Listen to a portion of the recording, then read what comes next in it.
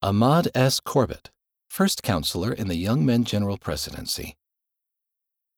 Ahmad S. Corbett, 57, was born in August 1962 to James Earl Corbett and Amelia Corbett.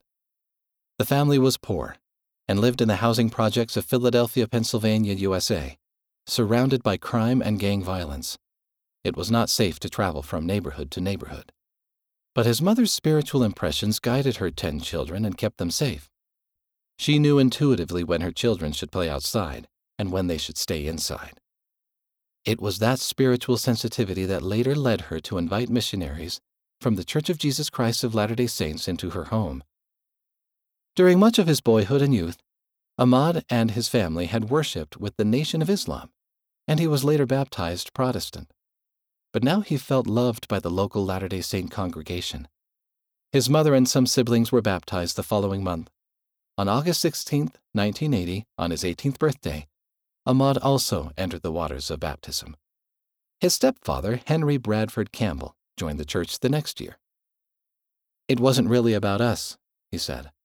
"It was about God and what He wanted us to do. We were willing to be humble and open. He led us along." After attending Ricks College and serving in the Puerto Rico San Juan Mission from 1982 to 1984, he met Jane Jocelyn during a young single adult temple trip. The couple married on August 24, 1985 in the Washington, D.C. temple and are the parents of 6 children.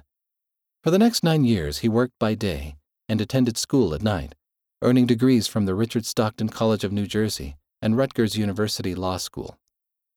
He has served as a counselor in the stake presidency, stake president, high counselor, and president of the Dominican Republic Santo Domingo East Mission from 2014 to 2017.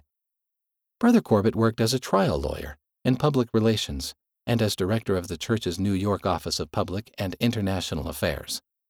He is currently employed by the church's missionary department.